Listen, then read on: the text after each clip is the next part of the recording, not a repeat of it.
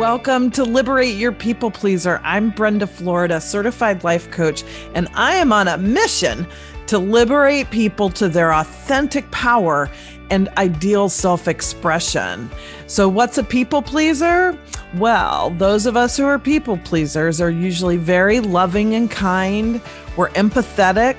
We also tend to prioritize other people's needs over our own, which leaves us feeling not seen and not heard. We're great at anticipating the needs of others and often put ourselves in second place. We're great doers and nurturers, and we often have the role of keeping the peace, whether it's in our families or in the workplace. Well, the first thing I want to share with you is that there's nothing wrong with you.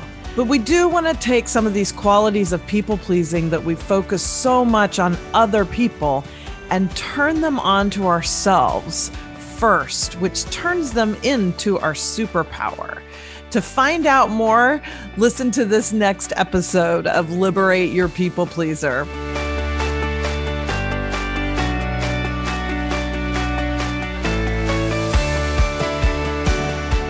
Welcome to this episode of Liberate Your People Pleaser. I'm Brenda Florida, certified life coach, and we are in episode 3 of our 5-part series that includes the Solve It method. So you'll find the link in the show notes for the other 2 episodes that started our series.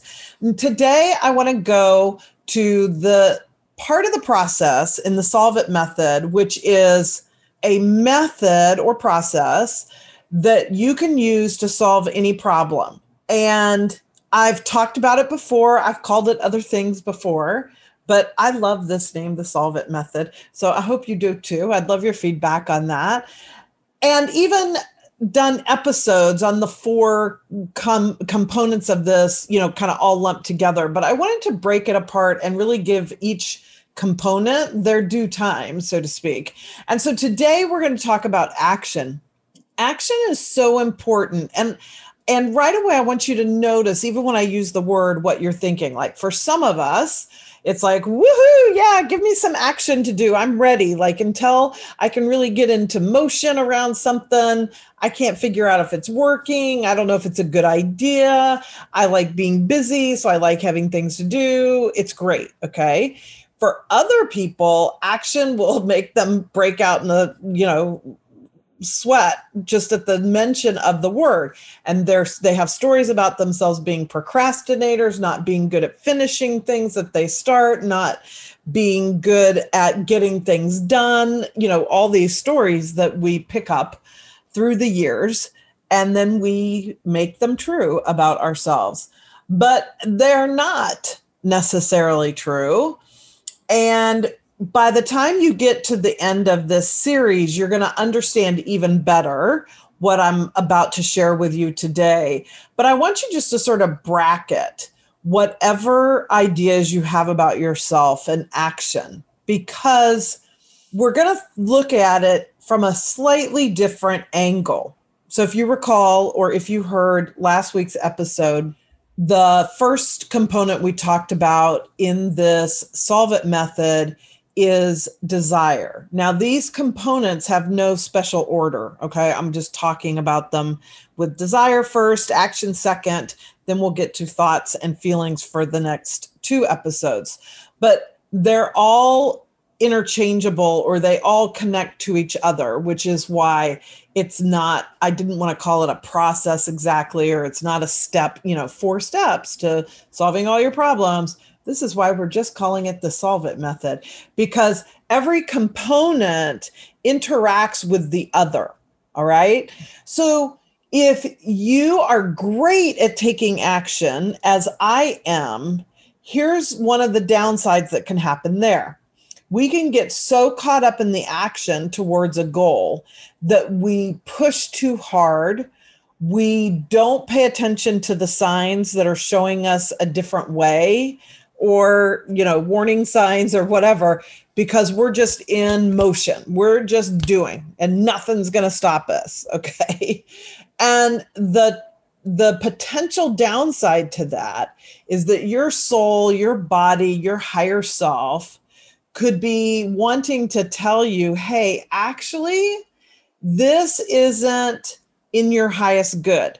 Maybe the goal is no longer in your highest good, that desire you were going for, or maybe just the way you're trying to get there, right? There's a way that will serve you better. Not, I hate to use the words better and worse, but whatever, we have to qualify this. Something that will bring you to a higher vibration, something that'll bring you to higher evolution of your own unfolding. And if we're so busy just pushing and staying the course, right? No matter what, I'm staying the course, then we can get locked into that and not listen to the voices that are showing us a little different path, or that, in fact, we've outgrown the goal. I've had this happen to me a number of times where I passionately pursued something and then got a little ways into it and was like, oh, wait a minute. Actually, this was something I really wanted to do a year ago or 2 years ago or 10 years ago. And now that I can do it, I actually don't have the desire for it anymore, which is why that desire episode is so important. So listen to that if you have not, because that I don't want to re-unpack that. But the desire piece is a little more complicated than it may seem on the surface. So we don't want to be pushing so hard we miss those nudges from the divine to course correct or change the goal altogether, change the desire altogether. But in addition, if you're the person who's procrastinating or just has, maybe you start out strong and then you lose your steam, then that is the fantastic sign. It's like the flag waving at you to say, okay, examine this. So when we lose our steam, a perfect, easy, classic example is in January when everyone's excited about losing weight or getting into better shape or whatever, and we all go to the gym for a few weeks and then we quit. So when we quit, as soon as you notice you're not taking action anymore, or you just don't have the enthusiasm for it, then it's time to reevaluate it based on these components. Do I still have the desire? And if that seems to be in check, and that's going to take a little self-reflection. Like I had one just this week that I was very surprised when, in the course of my taking action in it, actually what happened was something else came up that caught my attention in a much deeper way. And all of a sudden, this other project felt more like a distraction. Like, even though I've totally enjoyed it, it felt like a total distraction. And I know myself well enough, and I've seen this happen so many times with clients. A lot of times when we have a new project come in that suddenly takes away the steam of an old project, we'll actually judge that harshly, as if, the classic ADHD shiny object, squirrel. And sometimes that's it. And we need to evaluate that and say, okay, was that just a shiny object I went running after? Or is this simply a new project that is seeking my attention right now? Remember that I think I used this metaphor in one of the last 2 episodes, that really our highest self lives from a place of being a river and flowing rather than a rock and being so steady, so dug in, so to speak, to the dirt that we don't move. That lack of movement, while it is sometimes admired by others, oh, she's steady as a rock, comments like that, it is sometimes admired by others, but it rarely ends up being the wisest path for us, because wisdom always has a fluidity to it. And so this is why action is such an important indicator. Whenever I struggle with action, or I get where I'm pushing too much, like I do this, I'm classically a pusher. I'm a good old Capricorn. And, for a Capricorn, our animal is a mountain goat. And so that's what, sort of signifies that ease of climbing these very steep mountains, right? If you've ever seen one, live and in person, like they can climb up on the steepest pitch with just the tiniest little ledge or rock or something to stand on. And, they make their way up. That's what they do. They're mountain climbers. And so I have this very powerful, it just feels so natural to me, okay, to be climbing a mountain all the time. So even if you're like me, and that's the case, like there's a lot of great qualities about that, like all things, but sometimes I can get so devoted to getting to the top of that mountain, no matter what, that even when I should stop and go around at another route or go down and start over, find a new mountain, whatever that would be in the metaphor, I won't, because I am just pushing towards that goal, right? So that's why this action piece is so much more important than sometimes we give it really credit for. We take it too simplistically, like, oh, I'm just being lazy, or, there I go, chasing a shiny object. Well, how about there you go, finding what's really in your highest good, knowing that there's a time to shift and pivot and change, even though the other project was super worthy. Like this is an example of that that I've shared before, is my enthusiasm about adding a program called Bold to my offerings as a coach. And it's an empowerment program for young girls. And of course, I love the idea of empowering young girls so that they have so much more sense of self and power when they're, get to their older teenage years, their 20s, their 30s, than I ever did. I mean, what's more worthy than that? Awesome. So I sign up, I do it, and then I realize that while I'm passionate about the topic, I actually don't want it to be a part of my coaching practice. So, okay. But if I had made myself stay the course because I invested the money, I invested the time, like I don't want that to be a waste. How many times do you hear that? I was talking to somebody, it wasn't actually coaching them, it was sort of just a clubhouse room conversation. And she was so worried about passing up on the opportunity for a scholarship for some further education. And yet, even though it would help her get her degree, she already knew she didn't want to pursue the careers that were connected to that degree. She wanted to pursue something else, but she didn't want to waste that, offering of that scholarship. And so when I was talking to her about it and sort of just, coaching her through it informally, she suddenly realized that, yeah, of course, she didn't have to look at it that way. That one, she could take those classes and they wouldn't be a waste because they would help inform other aspects of her own life or this other business project she wanted to do. Or she could let it go and say, it's okay. Like, who cares if I got the money for it? If I don't have the passion for it anymore, I need to spend that time and money going towards what I'm passionate about now. And so that's the kind of thing that when we're in our wisdom, instead of a fixed position, instead of being that rock, we're being the river, our action will follow that same flow. That's why the word term flow is attached to these really high functioning states. One, because the guy who figured that out called it flow, but it's such a perfect word because all the descriptors around being in flow have to do with fluidity. That's when we're in our creative genius. That's when we're seeing infinite possibilities. That's when, we're open to new ideas, when our instincts can come in, just things we're not even like consciously thinking about, and will just lead us in a certain direction. Athletes have this happen all the time, and their body will just do things that they've never done before because they were so relaxed and fluid.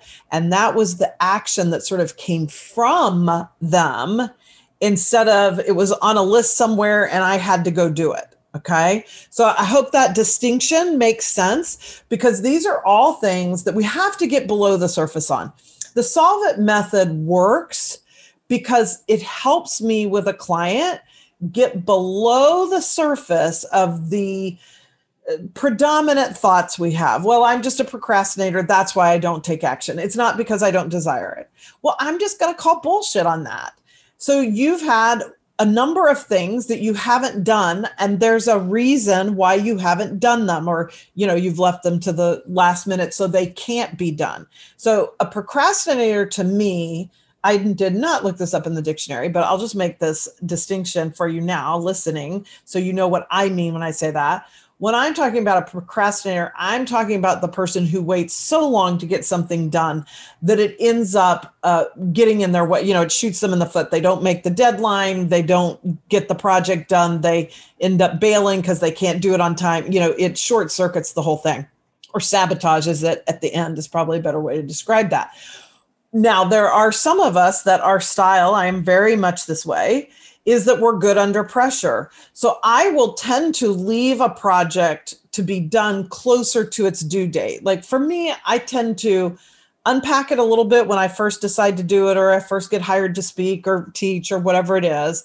I'll kind of decide what I want to do, maybe do a little bit of an outline, and then I put it away until, depending on what it is, a week or several days, or a couple weeks, just depends again on what my deliveries are, but until closer to the deadline. Not panicked to the deadline, not so close that if I got sick or something came up with one of my kids and they needed help, or something like that, and I had to go do something that was unusual for my calendar, then I would be in that place where I'm sabotaging myself and I can't possibly get it done. I don't go that close. That's why I don't call it procrastinating. But I do leave it until near the end of the deadline, because I just work very well. I do my best creative work when I'm close to a deadline. But if you're sabotaging by waiting so long that you can't get it done, that's a problem. But the problem isn't. So the surface is, I'm a procrastinator. But you see, that's not really the problem. The problem is in one of these other things. It's not your desire, or you have thoughts and feelings that are creating the action or inaction of self-sabotage by procrastinating. So we'll get into how those work and impact the process, and how to overcome them, what the sort of antidotes and ways to alter what our thoughts and feelings are that are getting in our way, and up level all the ones that would help us get to our goal. But you see, action or inaction is all part of that. So I wanted to talk about it right here at the beginning instead of afterthoughts and feelings, because I want you just to first just start to let that percolate. And even as you go through this week, or however many days it is until you listen to the next episode of the podcast, notice for yourself where that inaction or overaction is. So like that pushing or overcompensating for another person. When I start doing, this is what people pleasers do all the time, right? We do for other people. We overfunction, and other people get to underfunction because of that. And we tell ourselves, well, we just had to, dinner had to get on the table. Of course I had to do it, or whatever. And that's actually not true. That's how we'll get to that in thoughts, because something else can happen besides you doing it. The other person can end up doing it at the last minute. You can end up deciding to eat peanut butter and jelly, going out to dinner, calling DoorDash, whatever. There's other solutions, but it doesn't have to be that you overfunction for the person whose responsibility it was. So action ends up being a real key opener. It's like it shines the light on the truth of what's going on, or where the misstep is occurring.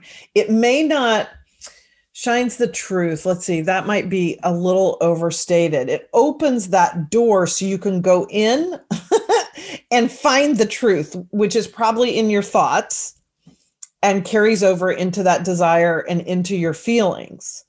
But the inaction or feeling the push, or not being willing to listen to other feedback that's coming into the environment that might tell you to pivot or to set it aside for now or something like that, that unwillingness to listen to that, those are indicators of something else. They're not the problem. They're indicators of something else.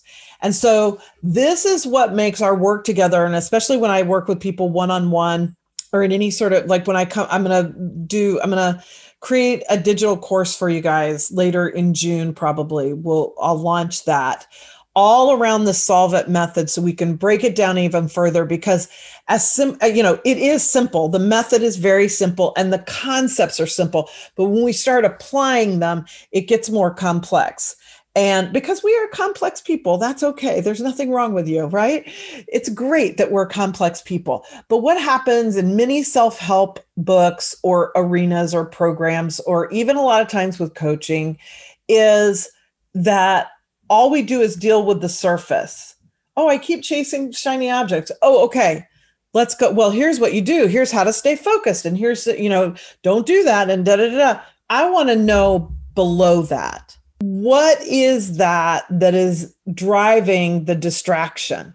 Because when we get to what's below that, and there's probably more than one layer, okay? It's usually 3 to 5 layers before we get to what is really the root of the issue, which is why working with a coach, working with me specifically, helps people grow so much faster or deeper in a shorter amount of time than you can do alone. Because you need someone else to help you find those layers. They're hidden in your unconscious, but that's the point. They're unconscious and they're hidden. And so it's very hard for you to see it yourself. Same for me to see it in myself. That's why I'm always seeing a coach as well. But I can see yours. It's much easier for me to pick up on little things you might say that lead me. They're the little breadcrumbs, that get laid so that I can find those layers and we can get to the root. And that's why my clients experience liberation. That's why they experience that freedom. That's why there's a lasting transformation, because we didn't just put a Band-Aid on, I like to chase shiny objects. No. We figured out what the root cause of that was and then started changing the habits all along the way. And that's where lasting transformation happens. That's where all the liberation is. So I'd love to hear what your thoughts are on this. If you can see what I'm saying about how looking at your places of action or inaction or push might be the indicators to you of where you're out of alignment, where you're not following your desire, or where a thought is coming in to sabotage your desire, or a feeling is coming in to sabotage your desire. Because when we're in alignment, as we learn how to apply and use the Solve It method, that's the result. That's what happens, is people live in this confidence and clarity of flow. And so sure, they course correct. Sure, they pivot. Sure, they give up a project that they started a few weeks ago because now they feel something so much better, something that's in so much more alignment has surfaced, but it's all in alignment. So it feels like flow. It doesn't feel like stress. And that's the big key. It's not that life doesn't have its ups and downs. It's what those ups and downs do to you, right? And so I continue to maintain, as do others, that when we're in this level of alignment that's really deep from our core, we can go through very difficult circumstances, divorces, losses of loved ones, moving, job loss, all kinds of, difficult things that we would typically call stressful, and not experience the level of stress that most people would experience. Okay. It's not nirvana. It's not perfection. There are feelings, but it's just completely different. Trust me, I've done it many times and I have many clients who have done it as well. It's just a completely different experience to go through something challenging from a place of rooted, deep alignment and the stress of staying on the surface. All right. So with that, I will leave you for this episode of Liberate Your People Pleaser. And I can't wait to see you next week in our next episode in the Solve It method. I'm Brenda Florida, certified life coach, and thank you for joining me for another episode of Liberate Your People Pleaser. I've got something a little special in the show notes for you today. It's my most popular download, the 3-step guide to being seen and heard. This guide is going to help you in any relationship where you feel like you're not being seen and heard. It doesn't matter whether it's your lover or your boss or your mother. This thing works. So go get that for yourself. I also have the link to my private Facebook group, Liberate Your People Pleaser. If you're not already a member, you're going to want to join that right away. I post in there every day. You're going to find a like-minded community. And every Wednesday, I do a Facebook Live that's really fun called Cocktails and Coaching. And you'll want to join us for that as well. Last but not least, you would make my day if you put a photo, just take a little screenshot of maybe your favorite episode of Liberate Your People Pleaser and post it on social media and tag me. I love to hear about the episodes that mean the most to listeners. So thank you in advance for posting on social media and tagging me in that. So I will see you in the next episode of Liberate Your People Pleaser.